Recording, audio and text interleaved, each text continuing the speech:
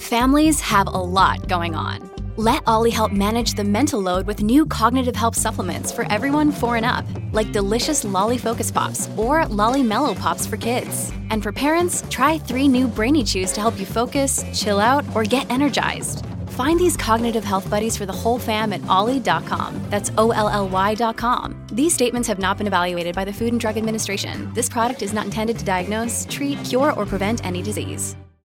Mom deserves the best, and there's no better place to shop for Mother's Day than Whole Foods Market. They're your destination for unbeatable savings, from premium gifts to show-stopping flowers and irresistible desserts. Start by saving 33% with Prime on all body care and candles. Then get a 15-stem bunch of tulips for just $9.99 each with Prime. Round out Mom's menu with festive rosé, irresistible berry chantilly cake, and more special treats. Come celebrate Mother's Day at Whole Foods Market. Look, Bumble knows you're exhausted by dating. All the, must not take yourself too seriously, and 6'1" since that matters, and what do I even say other than, hey? Well, that's why they're introducing an all-new Bumble, with exciting features to make compatibility easier, starting the chat better, and dating safer. They've changed, so you don't have to. Download the new Bumble now. Welcome to the New Books Network. Hello, and welcome back to another episode of New Books in Japanese Studies, a podcast channel of the New Books Network. I am Jenny Lee.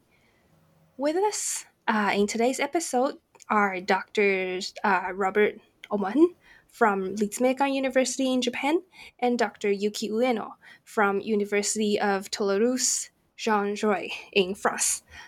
Their co-edited volume, Sexual Abuse and Education in Japan in the International Shadows, was recently published through Routledge.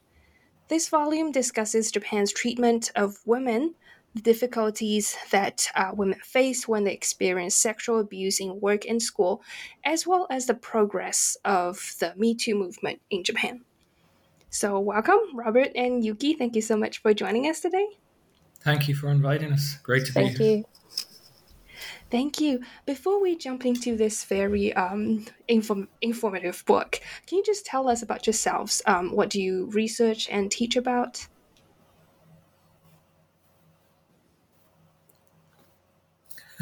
Yuki-san, you should go ahead first. So I currently live in France, but I grew up in Japan and spent most of my life in Japan. And as most of Japanese women, I was familiar with any kind of sexual abuse in Japanese society. I met a mentor in college in Osaka in 2009 and started having interest in feminism and gender studies as a research domain. My recent research has been focusing on sexualization of school uniforms and female domination in Japanese society. I'm working as a lecturer in University of Toulouse Jean Jaurès in France from 2019, and I'm teaching Japanese language. I also hold lectures as a dating violence prevention program facilitator from Association Aware in Japan. Thank you, Yuki. How about you, Robert? Yeah, I grew up in Ireland. I guess you picked up on the accent, maybe, but I've been teaching in Japan since 1998. My doctoral dissertation in 2005 took a masculinity studies approach to focus on the situation for LGBT students and instructors in educational contexts in Japan. I joined Ritsumeikan University's College of International Relations in 2014. I do content-based teaching for language education courses. I teach academic writing skills to global studies students here. I'm still interested in sexual identity issues for research and content-based teaching, but since publishing our book, my main research focus is on sexual abuse issues in Japan. Thank you. We have a very internationally migrated crowd here today. So what prompted you to start this volume project? Well, for me, I heard about a Me Too event in Osaka in February 2018. I expected to see a huge crowd at the event, but in fact, the audience was small, only around 30 people. So from then on, I was trying to understand why movements like Me Too don't seem to be successful in this particular social context. And as a man, as an outsider, a non native speaker, who can't speak on behalf of women in Japan, I knew it was important to do research and interpret data in collaboration with a Japanese woman. So I was very fortunate to be able to make contact with Yuki, and she was willing to work with me on the project. So then it became possible to think about researching this volume for publication. Yuki, would you like to add something? Just a few things. So I was very happy when Robert accepted me as his co-author, because this was a time I actually started writing about Japanese society for the first time in an academic area, influenced by Ito Shiori, who is same age as me and is one of the most courageous women. And I was doing historical social research about Japan at a graduate school in France, knowing that I wanted to confront the society where I live today. But it took me many years to speak up, and I knew how difficult it would be. So after a lot of hesitation, I finally decided to change my direction, and 2 months later, I got an offer for this project. That's amazing, and I definitely want to get back to some of the things that you mentioned. So how is this book structured? So the initial research questions were: is sexual misconduct a widespread social problem in Japan? What sort of public conversations are people having around sexual abuse issues? How are the issues perceived within society and in educational institutions? And we focused on the views of university students, and we surveyed 800 of them in total to answer questions like, do university students in Japan have progressive views on sexual harassment? Are they aware of the harm that's caused by sexual abuse? Do they support prevention policies? Do they, in contrast, tend to blame victims rather than perpetrators? So chapters 1 and 2 explore these issues for Japanese society and educational contexts in Japan. Then when we try to answer the question of why is it so difficult for sexual assault survivors to come out of the shadows and pursue justice, we find that there are some factors which have not really been taken into account, and which can be explored through a psychosocial approach. So the following chapters of the book deal with male hysteria as a subject position of the nativist right factions. We look at international status anxiety, or ISA. I'll talk about that a bit more later. And retaliation anxiety. These are key background factors that deepen our understanding of the chilling environment for survivors of sexual abuse. And the final sections consider future possibilities. If Me Too or similar movements are not a good match for the Japanese context, what other approaches might be more helpful? So that's basically how the book is organized. I guess before I get to the questions that I've prepared, I should probably ask you to give a definition of sexual abuse, because as I recently was asked, sexual abuse means different levels for different people, and obviously, according to some, I am too woke to that I define anything as sexual abuse. So in the context of this book, how do you define sexual abuse?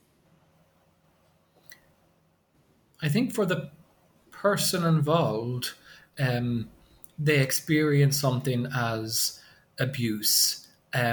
We mentioned in the book, we use the word abuse quite consciously, because it brings home the fact that even an action which is done without the intention to abuse might be experienced as abusive.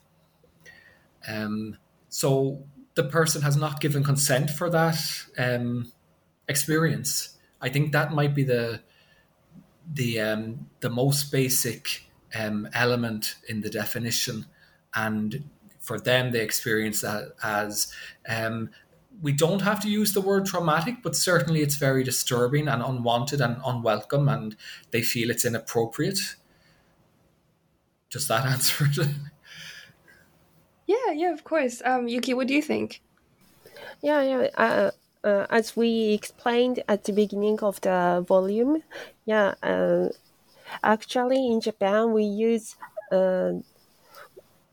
lots of words to explain sexual abuse, such as sekuhara, the word which is used to for sexual harassment. But when we use sekuhara, it's not taken seriously, but all the harassment have to be taken seriously, and all the harassment have to be taken as sexual abuse. So actually sexual abuse includes all the kind of harassment which is based by gender bias and sexual discrimination. Thank you for clarifying that. Yeah. Now, what's the current general situation in Japan for women who have experienced sexual abuse and harassment? Are they protected? Are they encouraged to seek justice or to share their stories? Yeah, in the book, we provide the findings from various sources that indicate that there are high levels of abuse and harassment in a wide range of social contexts, but the reporting rates are very low. And even when abuse is reported, the survivors of assault have a tough time gaining justice. Many schools and workplaces only have very minimal programs to raise awareness, to promote safe environments, or to encourage targets of abuse to come forward. Me Too and related movements have helped to change the situation, but not in a fundamental way. The Flower Demo campaign, for example, in major cities around Japan allows people to come together once a month in a public space and to speak about the traumatic abuse they have suffered. Just being able to tell their story to a sympathetic audience can bring some measure of healing to survivors of abuse. However, the social problem of sexual abuse won't change fundamentally through therapeutic exercises alone. And the Flower Demo campaign may not have significant impact as few people know about it. In our survey, only 4% of young women were aware of its existence, and the women who speak there usually remain anonymous. They rarely name the perpetrator of abuse, and the social impact of the campaign is fairly limited. I think that Flower Demo is representative of the dominant attitudes and conditions here. Women are given some encouragement to share their stories, but they will not be protected from a backlash if ultra-conservative groups or online misogyny trolls target them. They run a high risk of victim blaming or being labeled as a higaisha buru or fake victim. In terms of protection from sexual harassment more generally, women and girls are not adequately protected in many workplaces, in schools, on public transportation, and so on, and they are not generally encouraged to seek justice. Overarching norms of gender inequality remain fixed, and many perpetrators can continue to abuse. So the general situation is negative in many ways. Indeed, that's a very painful truth. I remember reading about, you mentioned Ito Shiori earlier. So for our listeners who may not be familiar with this, Ito Shiori was probably the first female public figure to publicly go on record to accuse of her abuser, who's also a public figure, and actually won in the lawsuit. But like you said, like Yuki, the system cannot really protect her from the backlash, and I was really sad to learn that she can't even she had to move abroad from all the online abuse. So that's not very encouraging for other victims.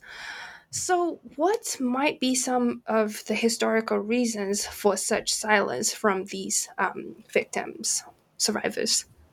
I think the value of our book would be try to explain why the backlash is so intense in Japan. I think that's one thing that we contribute to the backlash against a person like Ito Shiori, or when there are apologies for past violence by the Japanese state. So that's just a little segue, sorry to get distracted, but your question, Ginny, I think is about the historical reasons for the silence, the enforced silence of survivors of abuse. So we have a psychosexual perspective, and to interpret the history, you could say, we would say that when Japan's ruling elite took over in the early years of Meiji, they had this foundational fantasy, and it was given state backing in that nation state project. It still continues to have influence today. If you look at parliamentary debates, military pronouncements from the time, right up until the end of the Asia-Pacific War, you have extremists demanding ever more extreme demonstrations of devotion to the emperor. And those extremist groups form new constellations of power after military defeat. But the traumatic wound behind that foundational fantasy has never been healed. So there's a hypersensitive kind of fear of being decoded, or the nation's masculine identity being decoded. And that's something that affects many issues, including the treatment of historical crimes from the Asia-Pacific War. So the foundational fantasies of the hard masculinity faction demand the denial of all war crimes. And that includes crimes related to the women who are forced into sexual slavery as former Juguni Anfu, or military comfort women. And I'll just mention briefly that in the book, we always put the terms in quotation marks, comfort women. It's a highly problematic, unhelpful term, but that is what we're stuck with in academia. So we have to use it with that proviso. But in any case, the fixation with depicting comfort women as fake victims has repercussions for survivors of sexual assault today. Even if victims of abuse are not aware of comfort women issues, they are aware of the danger of being labeled a higaishiburu, fake victim. And in the book, we show how the association of ideas between ex-comfort women and fake victims and contemporary women who report sexual assault is still a factor in the silencing of women who have a right to report sexual assault, but they remain in the shadows. And I think a good illustration of how this is relevant still today is something that happened in 2020. There were prominent members of the main political party, the LDP, and there was an event there on a program that was looking at Juguni Anfu military comfort women issues. And when the issue was under discussion, a member of the House of Representatives, Sugita Mio, she made the comment, "Women can lie as much as they want." Now, she did issue an apology later for saying women can lie as much as they want, but she wasn't censured by her party for the comment. They actually refused to receive a petition against her then when it came to the LDP headquarters. She is still around. She continues to exert influence as a lawmaker in the Diet. And the comment was widely reported, so it's part of public discourse. So I think it indicated there's a determination there among ultra-conservative groups to depict ex-comfort women as fake victims, to cast doubt on their oral evidence, and that will affect all sexual assault survivors. I think that's something that is an important question that we're exploring in the book. Now, in chapter 2, you focus on sexual abuse in the educational context. Why is it more likely that sexual abuse or harassment happen in some educational institutions? How does it work, and how do the survivors respond to this kind of harassment?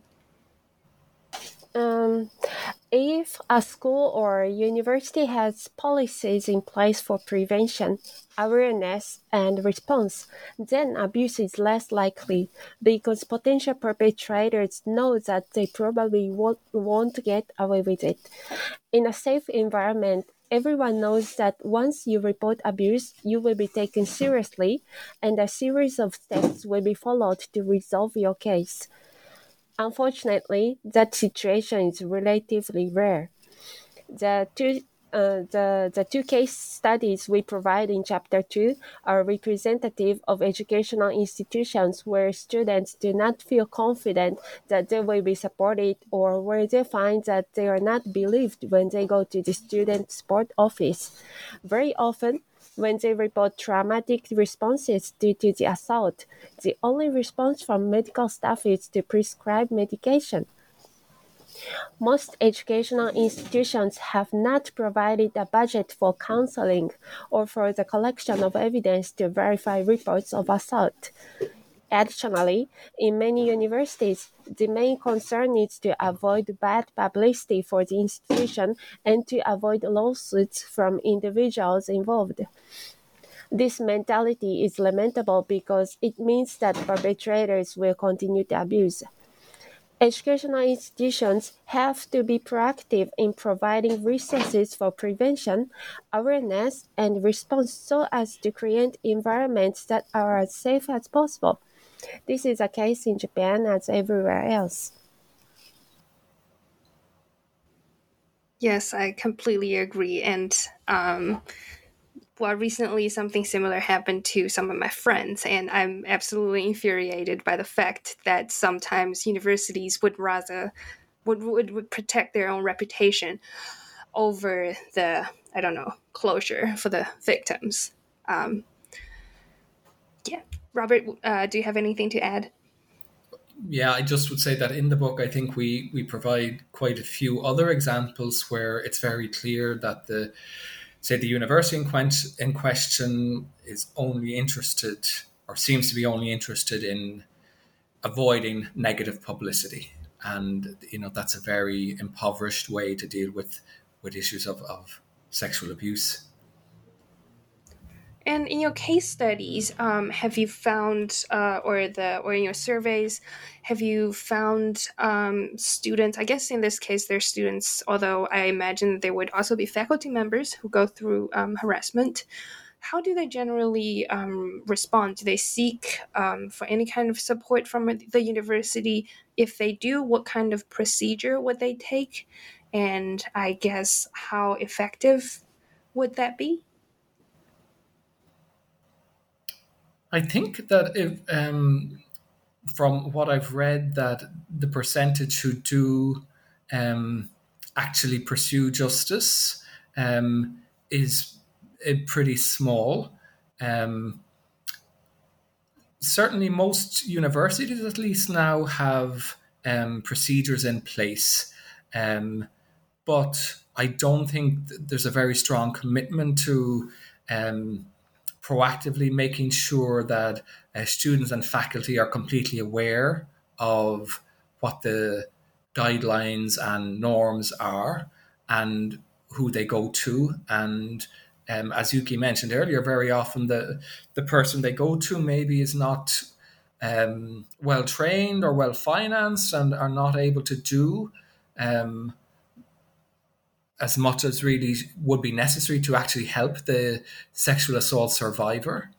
And in our book, it's mainly those negative examples, unfortunately, of people who find that they don't believe they're going to be supported. So our case studies and our interview respondents brought home that reality. Very often they believe they're not going to be supported, so they don't actually report the abuse, or if they do, they don't have a very positive experience.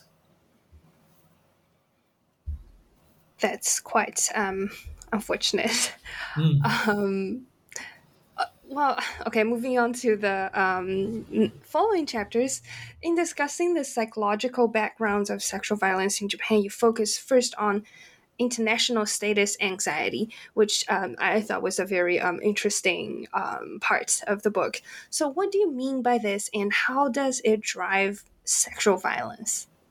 Okay, yeah, the concept itself is just basically taken from the work of A. Zarakal. I think I'll probably refer to her again, but just to explain it a little bit then, I would say that I don't think it's something that's driving sexual violence, but I think that it's a type of anxiety, and the international status anxiety, that creates an environment for sexual violence to not be taken seriously, for perpetrators to be excused, for victims to be blamed or condemned as fake victims. So it's significant, I think, in preventing women from reporting sexual violence. So international status anxiety, ISA, is this preoccupation with status in the hierarchy of states in the global geopolitical system, and Japan was forced into that system with unequal terms. And I mentioned Zarakal. She says that this situation and the subsequent military defeats Japan experienced left it in this ambiguous space where it doesn't really identify either with East or West. There's a sense of ontological insecurity because it doesn't feel accepted or validated in either camp. So the experience of defeat at the end of the Asia-Pacific War intensified this sense, and the ISA still plays a significant role in Japan's process of identity formation. And one particular aspect that's very unhelpful is the desire to assert Japan's moral superiority. This means that all the historical crimes, all the past violence, is denied by ultra-conservative ideologues. So in the book, we try to show the influence of international status anxiety, ISA, through this survey research. The first survey, 400 university students in 2019, that seemed to reflect very progressive views on sexual abuse issues.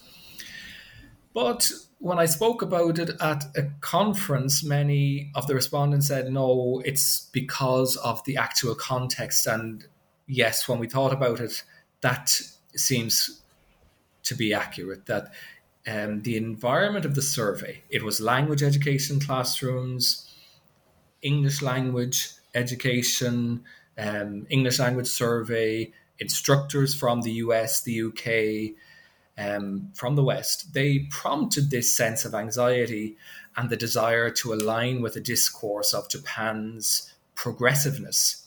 But that is for Western consumption. We reckon that if you change the environment or context to an everyday Japanese language context, if the survey began with questions that elicit the association of ideas between women who report sexual abuse and fake victims and the denial of evidence regarding comfort women, if you elicited those associations at the beginning of the survey, then you would have significantly less progressive results. And in that context, the respondents express international status anxiety by wanting to assert moral superiority through the denial of historical crimes by the Japanese state. And this is what we found in the second survey of 400 university students. That was 2 years later. In some cases, I would say it was 20% difference. or close to 30% in some cases. So statistically, it was significant. I think that's the key research finding from the book. I guess the next question is more for Robert. But since you examined the role of interpretations of masculinity, so what's the historical context and how historical context of this masculinity or the misinterpretations of it, and how has it affected the current Japanese society's attitude towards sexual violence?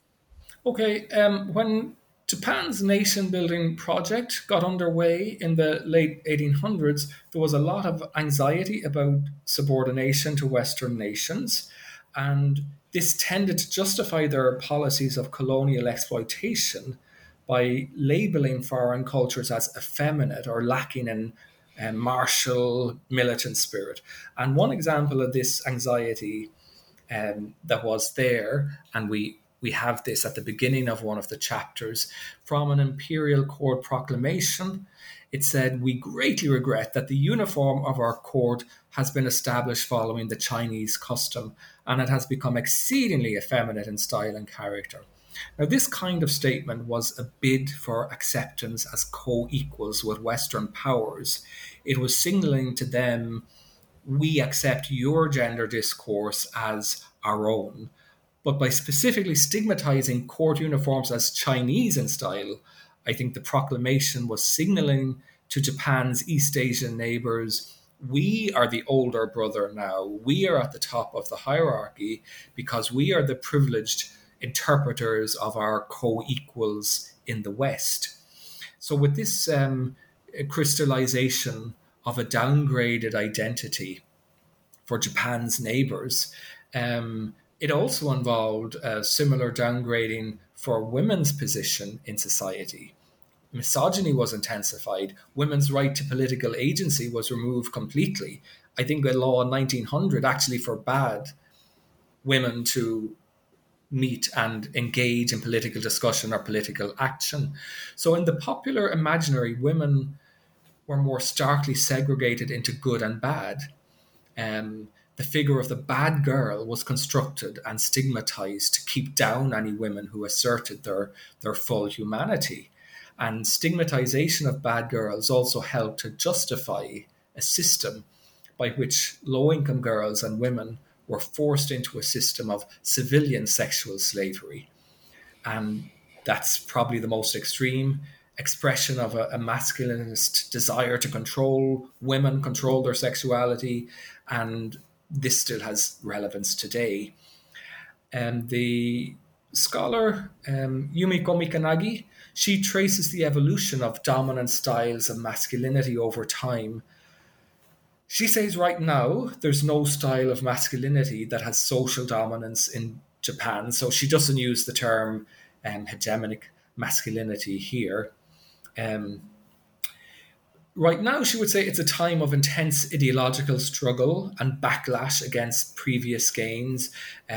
Feminists have a difficult task because the role of social media platforms has rejuvenated discourses of misogyny, homophobia, ultranationalism, and the like. This is something I experienced with my own students. It's only in the past few years, but in every class in the past few years, there's one or two male students, and it's very clear that they are in a bubble, I think, and in the what they call the manosphere. And unfortunately, it's basically ideas that we can call misogynistic or ultranationalist are coming to the fore. So I can see it in myself just interacting with students. So I think there is a keener danger now of a revival of the most toxic form of masculinity, soldier masculinity, from the 1930s and war era, that explicitly subordinates women to men. It only values men who display militaristic toughness at the service of the emperor and of the nation. So on the level of the psyche, male hysterical subjectivity still seems to permeate the hard masculinity style of extremist groups in this country.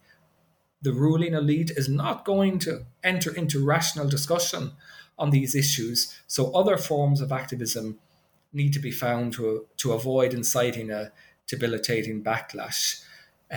That's, I guess, part of the reason why we say we need to find alternative strategies, because a Me Too approach is probably going to incite such a backlash that in the long term it's going to be counterproductive.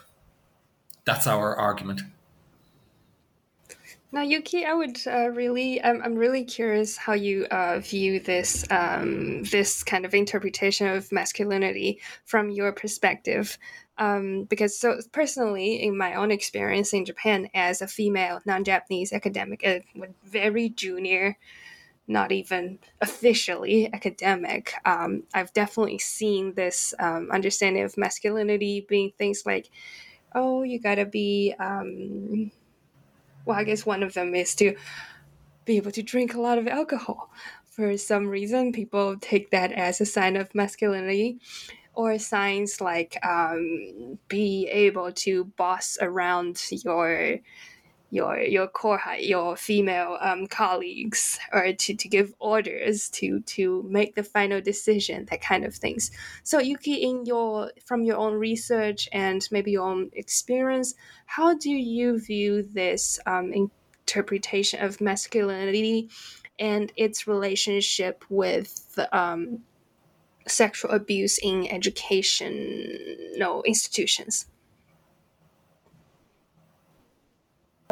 It's complicated because actually I do research in France and I don't see any difference of masculinity created by the society in France and in Japan. So in France as well, they have this masculinity that man has to be like this and may have to be like this as Japan. But the difference between, for example, between France and Japan is that in France, the society accepts less. And in Japanese society, support this masculinity. And so that I think that's a difference between the country where we think that gender equality is more developed than Japan. So actually, we all have this image of masculinity in all countries, but in Japan, we still have this society which accept this masculinity, this creation of masculinity, and which developed this masculinity. So that's what I see. Yeah. Yes, it's very interesting. I was living in Kyushu before I moved here to Tokyo, and it was certainly interesting to see the pride that some of the men take for being a Kyushu danji, the Kyushu masculinity men, I guess. My next question is also for you, Yuki. May I just interrupt just one second? Yes. I was just going to say one other contrast. Maybe I would agree with Yuki that probably masculinism is as much a problem in Western countries like France as it is in Japan, really, in many ways. But based on what we researched and my understanding of what people like Mikanagi are saying, is that in Japan there is a ruling elite that has inordinate ability to be able to change styles of masculinity at different points in history. And they were basically able to impose or make sure that Bankara masculinity or soldier masculinity permeated the country at certain times. And the danger always is, I think still even today, that in particular circumstances or under particular conditions, they could push most men towards a more extreme version of toxic masculinity. And that's something to be concerned about. Yes, of course. It's of course related to our history and everything. So environment creates masculinity and Japanese masculinity. So yeah, of course. Now that you've mentioned, Yuki, you've just mentioned briefly about the Me Too movement, and I think, Robert, you also mentioned that the Me Too movement I didn't receive a lot of reaction in Japan, which I did not know. It did. I mean, it did have some success. I'm sure you will find many women who'd say it had a very positive role in my life and helped me to deal with sexual abuse, or maybe at least find a sense of solidarity, maybe with some other women. But the numbers are not very big, and one of the issues we deal with, I think, is trying to explain why does that happen? Why couldn't it have been more impactful in society? And the Me Too movement also, I think you mentioned in the book, towards the later part, that there was a Me Too movement and there was this Kutu movement that were influential among younger women in Japan. So how have I guess our listeners might be more familiar with the Me Too movement. What about the Kutu movement? What is it? How have these two movements developed in Japan? And I think what I'm most interested in is, have they changed the legal system in Japan in any way? Yeah, in recent years, the laws on rape and sexual assault have improved somewhat, but they still don't reflect the fundamental principle that consent should be the key criterion for judgment. Under Japanese law, the fundamental principle is coercion, and providing that the alleged victim was unable to prevent the assault from taking place. And in fact, the focus should be on consent.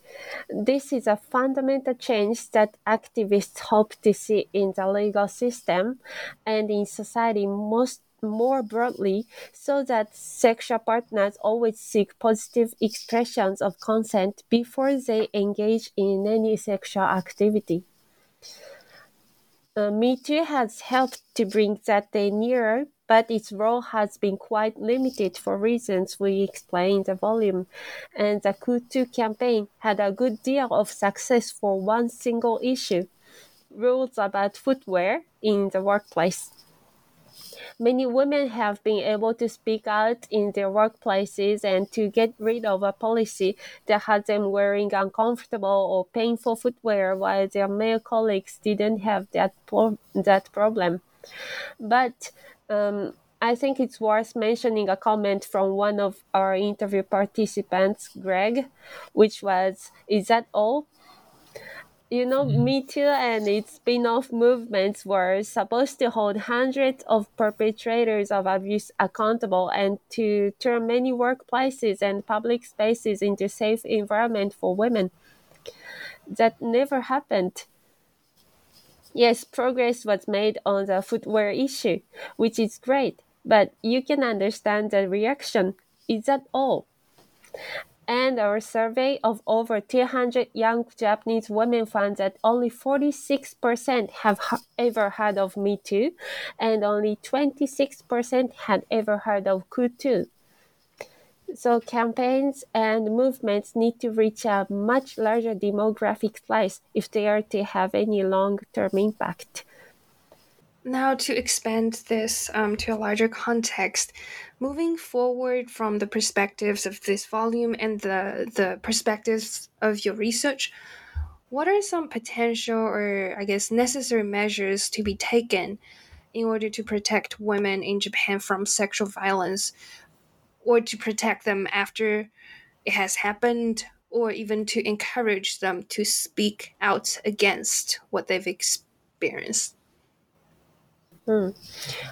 Robert mentioned the case of Ito Shiori earlier, and maybe some listeners have read her account of sexual violence in her book Black Box. Her experience shows what is lacking for survivors of abuse. Very few rape crisis centers, many hospitals and police facilities without kits that can collect DNA and test blood to obtain evidence of rape and other forms of sexual violence. Very few police stations with trained female police officers who can reduce the trauma level for survivors. In Japan, the term second rape has become widely used to describe the horrendous experiences of many women who are interrogated by police and legal staff who conduct the questioning and examinations in very unhelpful ways. With regard to sexual harassment in workplaces and educational institutions, policymakers need to prioritize budgets that fund programs and permanent structures for raising awareness, for preventing abuse from happening, and for a comprehensive response to all those who are brave enough to report abuse. Additionally, public representatives have to be held accountable when they initiate public conversations that promote victim blaming of women who report sexual assault or that trivialize the actions of the perpetrators. Young men receive the message, you can't control your sexual urges, so it's up to women and girls to avoid inciting your biological urges. That is a terrible message to give boys and young men, and we need comprehensive education programs to shape healthy styles of masculinity among young men. As educators, we know it is essential to provide comprehensive education in sexuality, relationships, and consent issues for young people so that women and girls can study and work without having to deal with environments of gender harassment or other forms of sexual harassment. In Japan, if Japan adopted these measures and if it put the lead on denials of historical crimes of sexual violence, it might just gain the respect and status it hopes for on the international stage. Certainly, the current approaches adopted by ultra-conservative forces are not achieving those goals, and they are not creating safe environments for women and girls.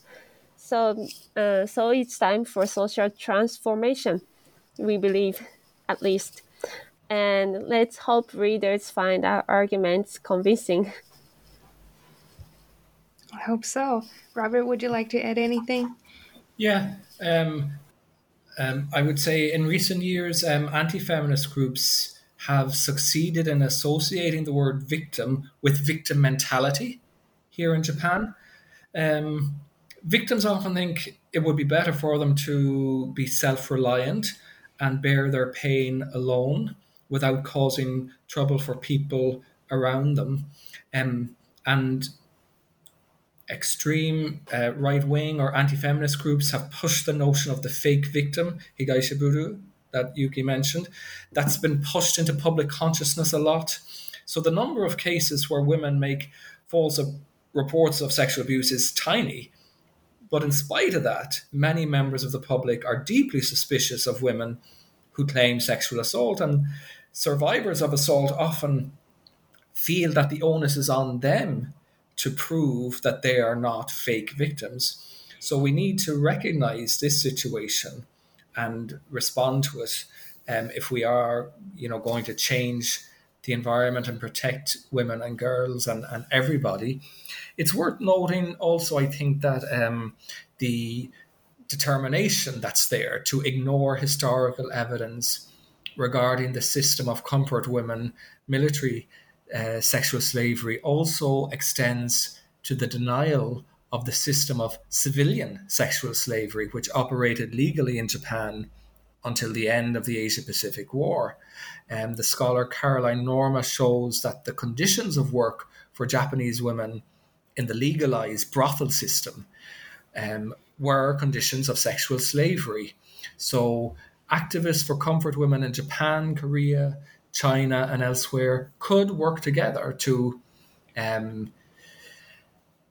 encompass those narratives of those women and girls maybe that could help to depoliticize the nationalistic fervor associated with comfort women issues in each of these countries and replace it with a strong sense of solidarity among women. And this might help to undo the stigma associated with comfort women issues in Japan and reduce the fear of being labeled as a fake victim. So over the long term, it's just one small part of the solution. We're not saying that this will be the answer, but it could be one part of the solution to help survivors of sexual assault to come out of the shadows. One last quick question. So, throughout your research, throughout your survey and interviews, have you found any resources that you might recommend to students or even faculty members, just people who are going through sexual harassment in educational institutes that they can reach out to? Let me see, because we didn't include some in the appendix. Maybe if I saw some of them.